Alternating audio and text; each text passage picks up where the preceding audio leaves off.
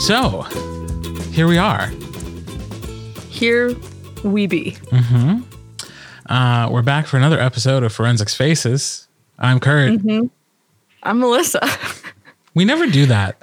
I guess we always just assume that people know our voices and they know based on gender assumptions which one of us is which. Kurt is the one that has a lovely, buttery, smooth voice, and I am the one that sounds constantly congested. I'm also the one who's yawning today. I purposely didn't look at you when I realized what you were doing, so I didn't catch that yawn. It's so bad today. The day after daylight savings time struggle is real. And I might be getting sick. I'm not quite sure what's happening with my body, but it is not happy with me. Also, the weather yesterday was so beautiful and bright, and everyone was in these like great spring moods. And then everyone woke up this morning to the gray rain and we're like, I'm not so sure about this. Yeah. And then everyone was real crabby.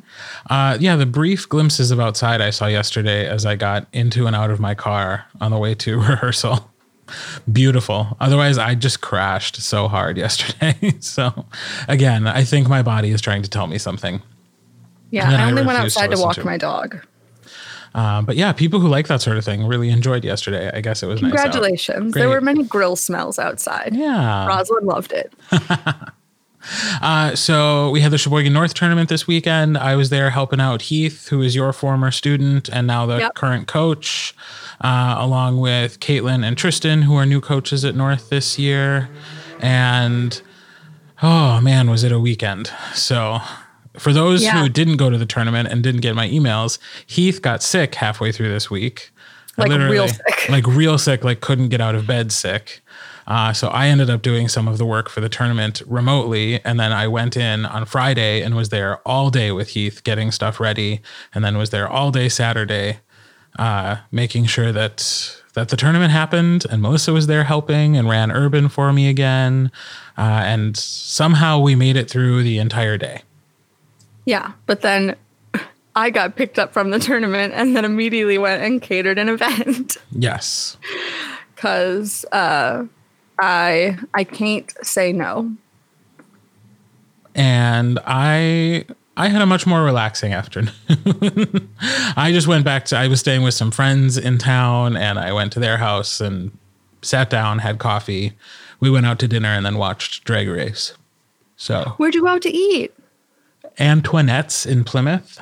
Ah, yes. They have a killer French onion soup. Oh, that's your favorite. Congratulations. It is my favorite. And it was really, really delicious.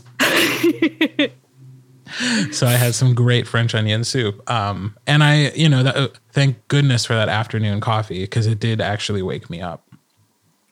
I stole a Dr. Pepper from the judge's lounge on my way out and drank that at about 4:45 because I was catering until 9. It's not stealing if it was there for you to take. Hey. Yeah.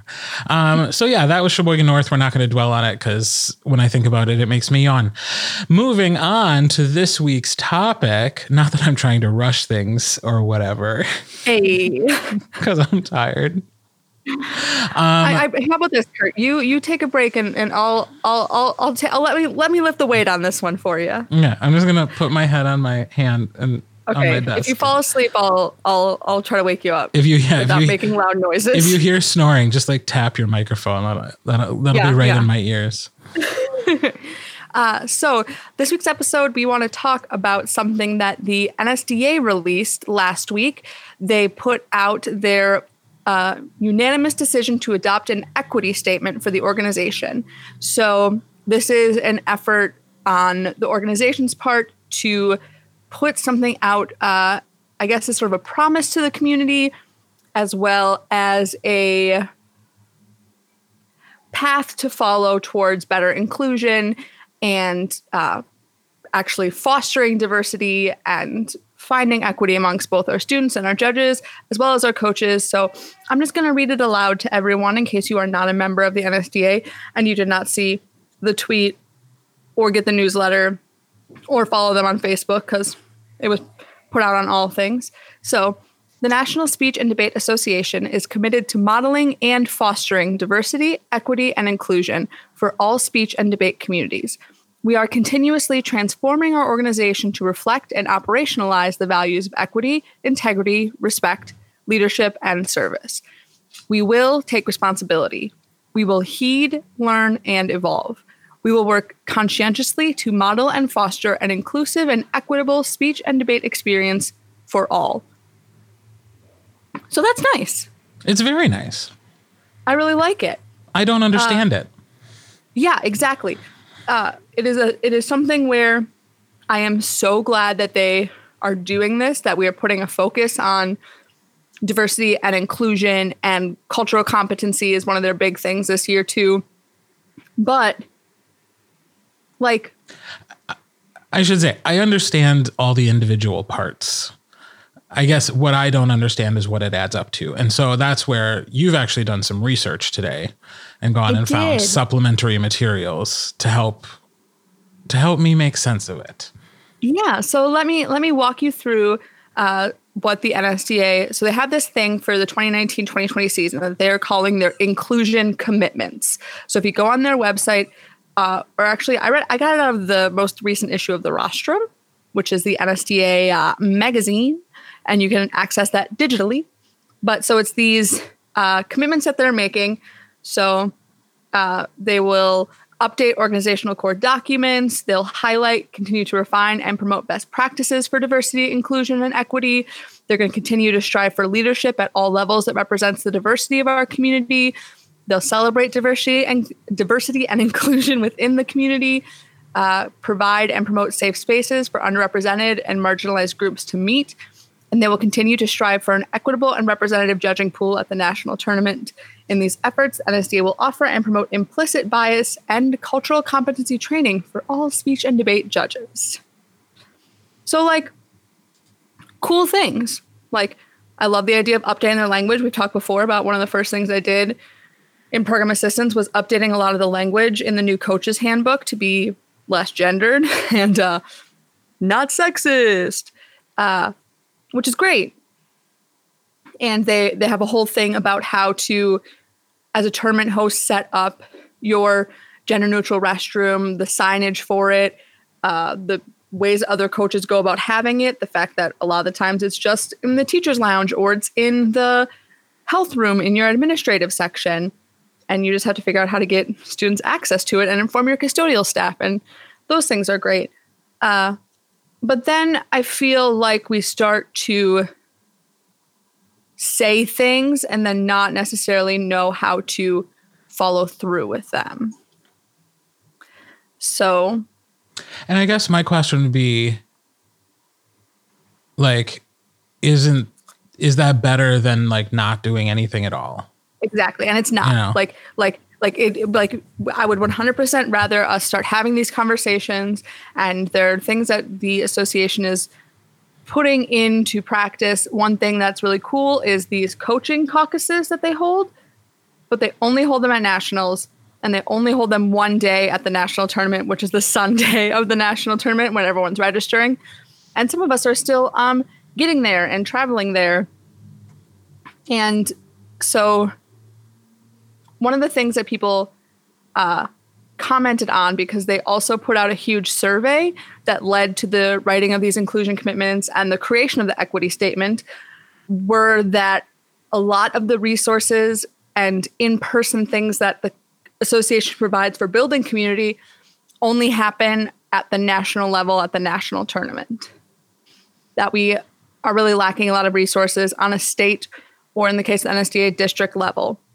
So one of the main reasons that I want to talk about this today is because there has been conversation happening amongst coaches and students about cultural competency in the WFCA. Now, when we talk about cultural competency, for me, it is the idea of being able to walk into a room as a judge, walk into a tournament as a coach, be a student participating in a round, and be able to have empathy for everyone around you, and to walk in being able to acknowledge that everyone is coming in from a different road, going down a different path to end up in that room together, and that they're all going to leave that room going on their separate paths. But while we're inside of that round and we're in that space together, we need to acknowledge that we are all on different levels, all from different walks of life, socioeconomical, all of our different gender representations, sexual orientations, religious backgrounds.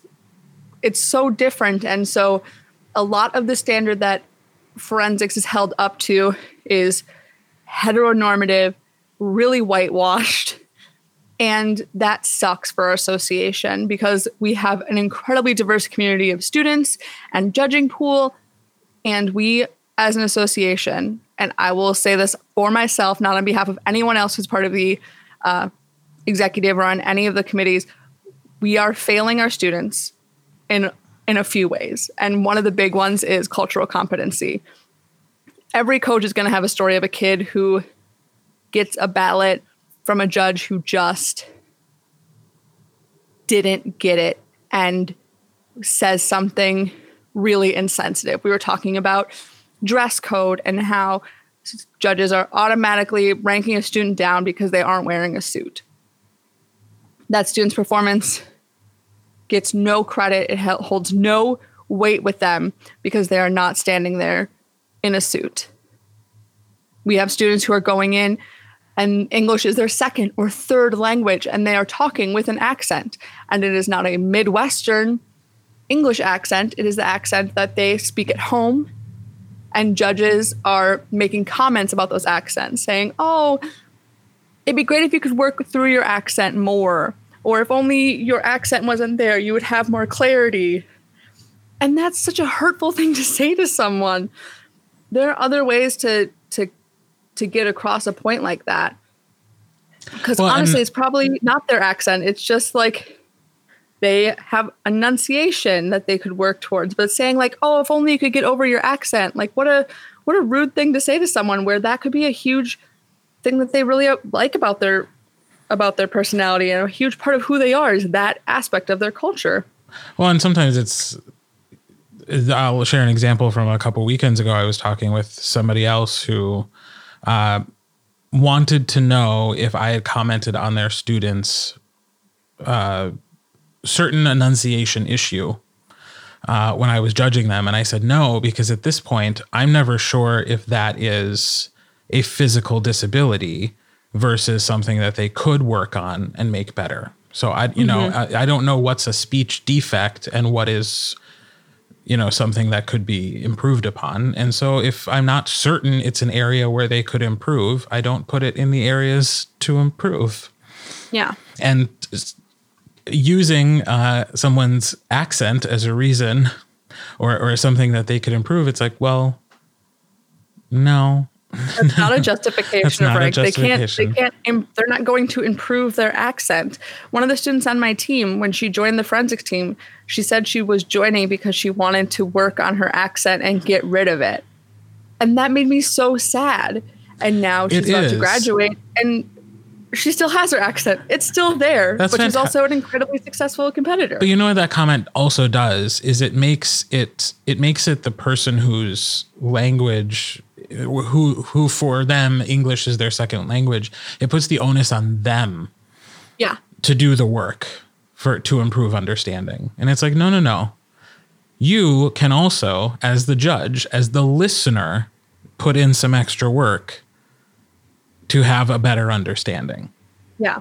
A lot of cultural competency is about people being uncomfortable and like you said, putting that onus on the student performing rather than being able to acknowledge, okay, why am I uncomfortable in this situation? Am I uncomfortable because I exist in my daily life around no one who speaks what we might call Ebonics?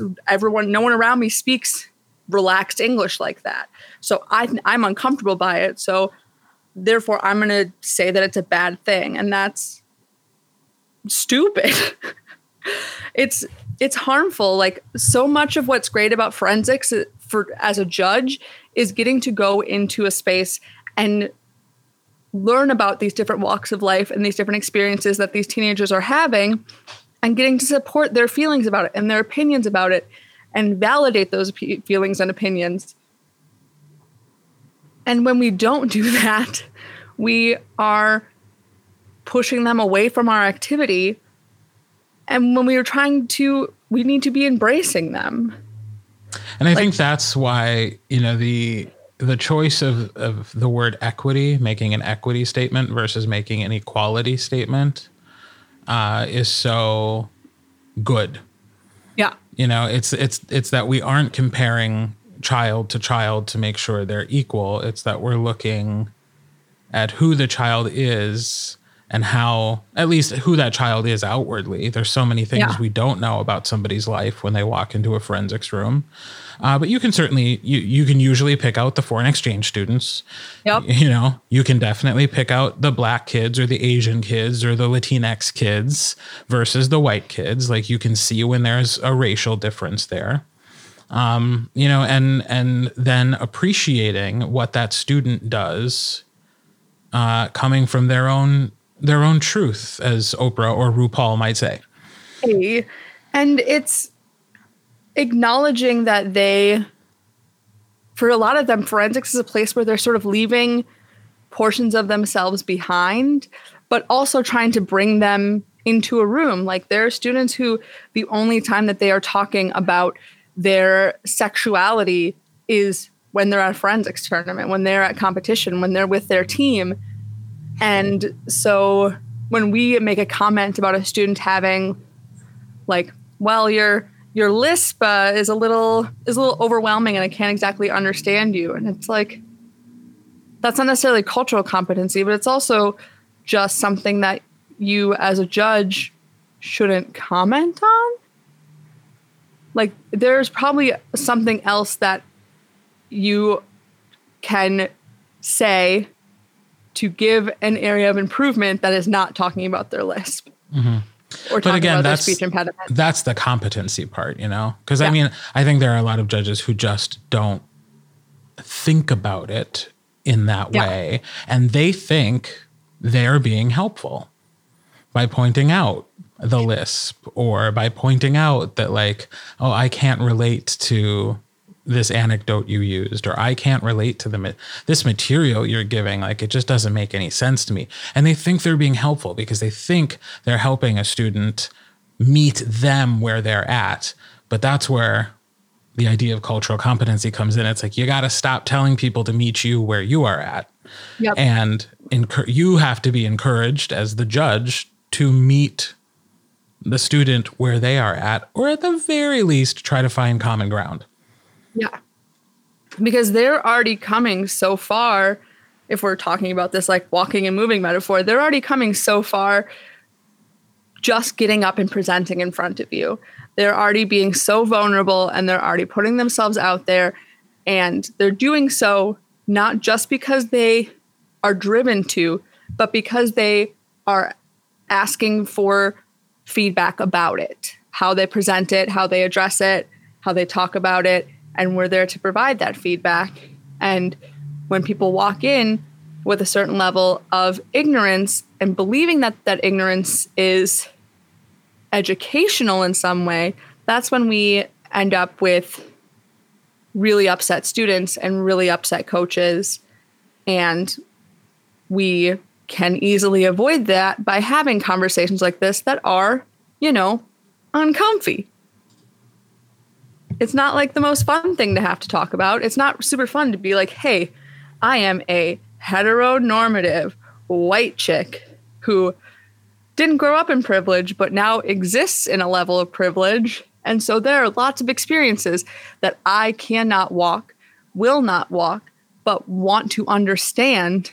And so in order to be able to understand that, I need to be open-minded and also come up with a level of knowledge that isn't fun to obtain. Can I push back on one thing? Yeah. No, go for it. What do you mean by you didn't grow up in privilege? I grew up poor. Mm-hmm. My family did not have access to the financial stability that other kids grew up with.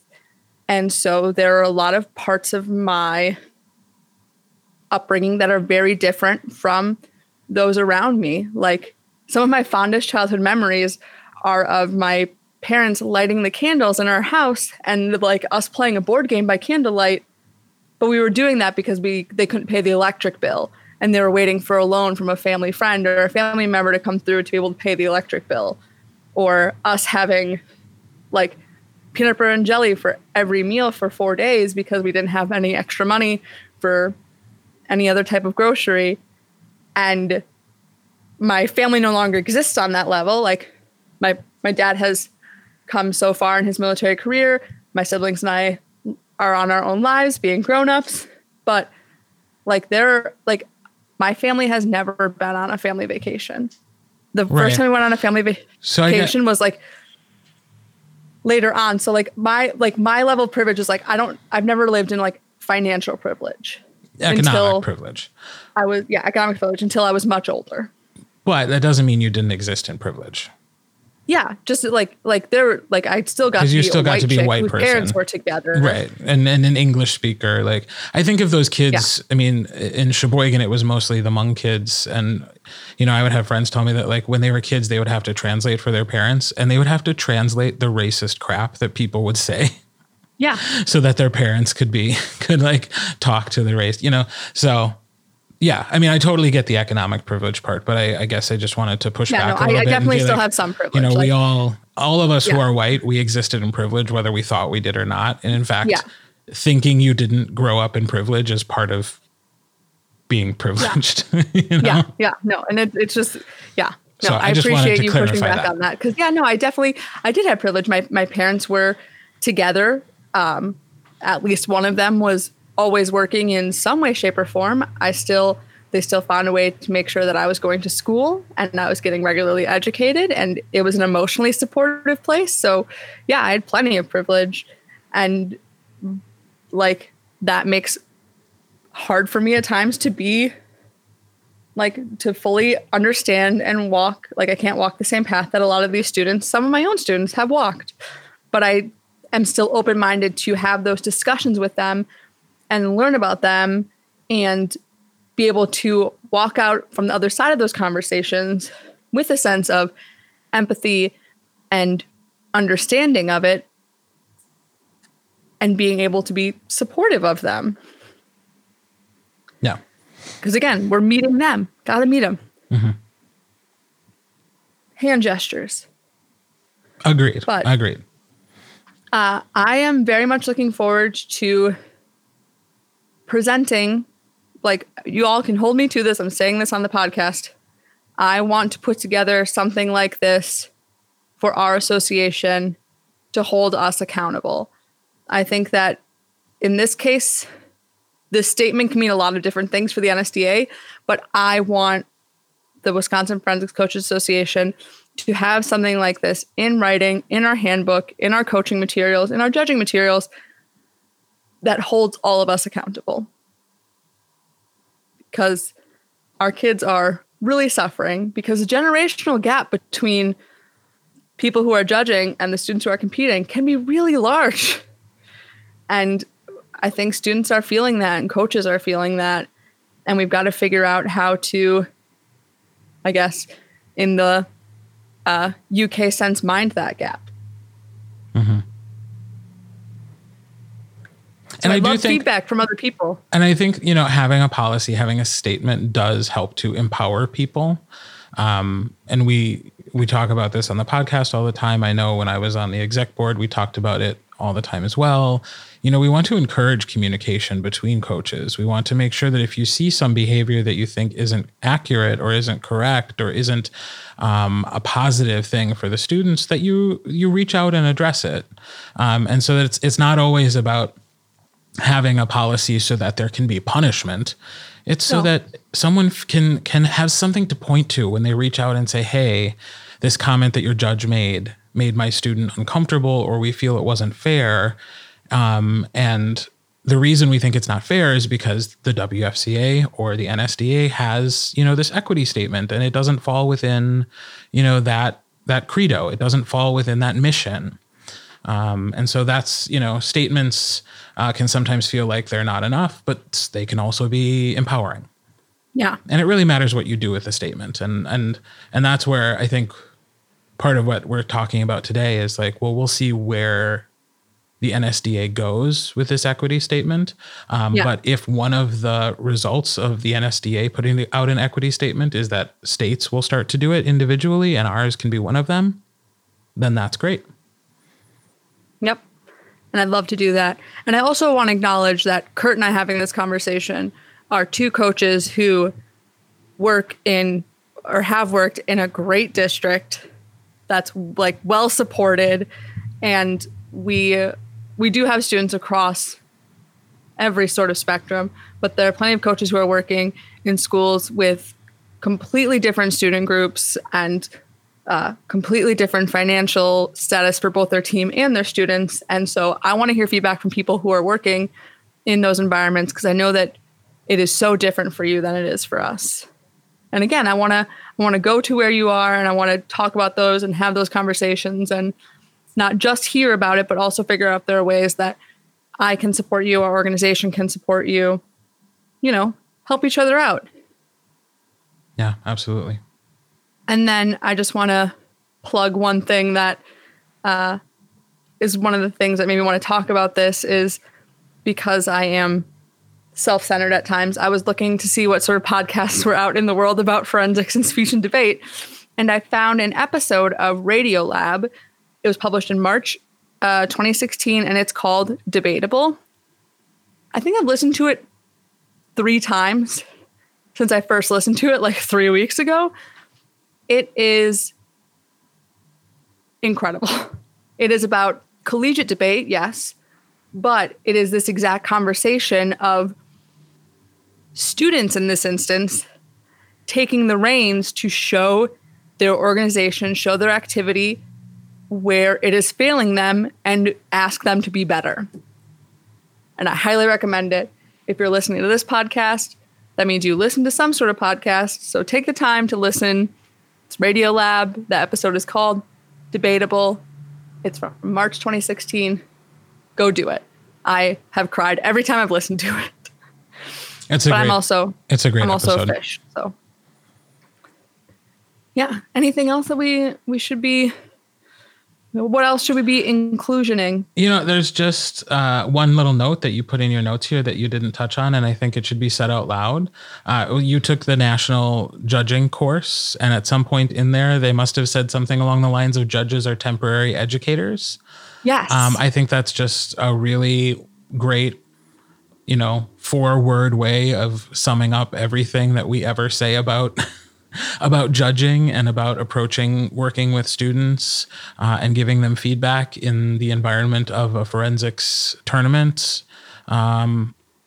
If we just keep that in mind, that we are temporary educators. We are not their teacher. We are not their parents. But for those 60 minutes that you were in the room with those 5, 6, 7 kids, you are their educator. And everything you give them is meant to enhance what they do. And give them something to think about. And sometimes that means challenging them to think about things they're doing in different ways. It also means encouraging them when they're doing something well. The only real failure of a judge is to not say anything really. Which still happens, and it's a lesson. When you're a brand new judge. I mean, I was sitting at the ballot table this weekend, and there were some brand new judges who really didn't seem to understand the importance of comments on ballots. And if you were at the Sheboygan North tournament and your student got ballots from a certain few judges that I have in my mind, I want you to know that those were the second takes. Yeah. We did send them back and try to get more out of them. And we know they were still inadequate, but we tried.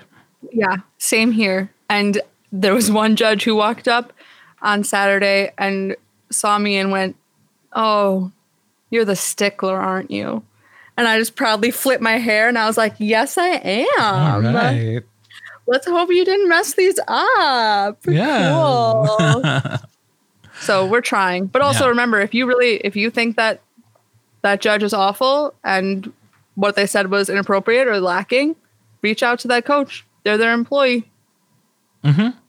And the coaches 9.9 times out of 10, they want to know. Yep. So they can make it better. Because a lot of what we're trying to do here is just to make things better. Yeah.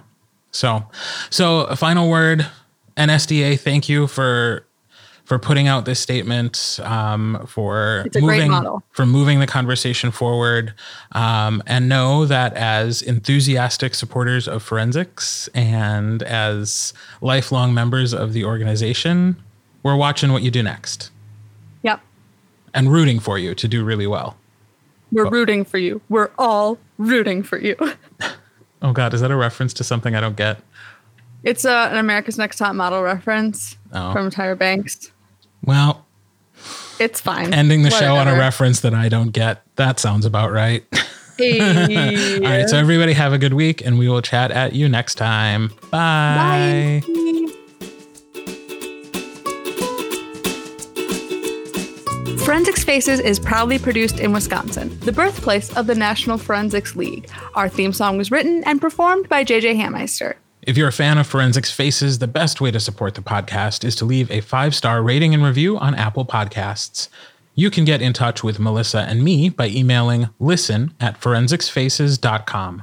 You can also find links to all our social media accounts and our online merch store by visiting forensicsfaces.com. I'm Kurt. And I'm Melissa, encouraging you to listen, think, and speak. Preferably in that order.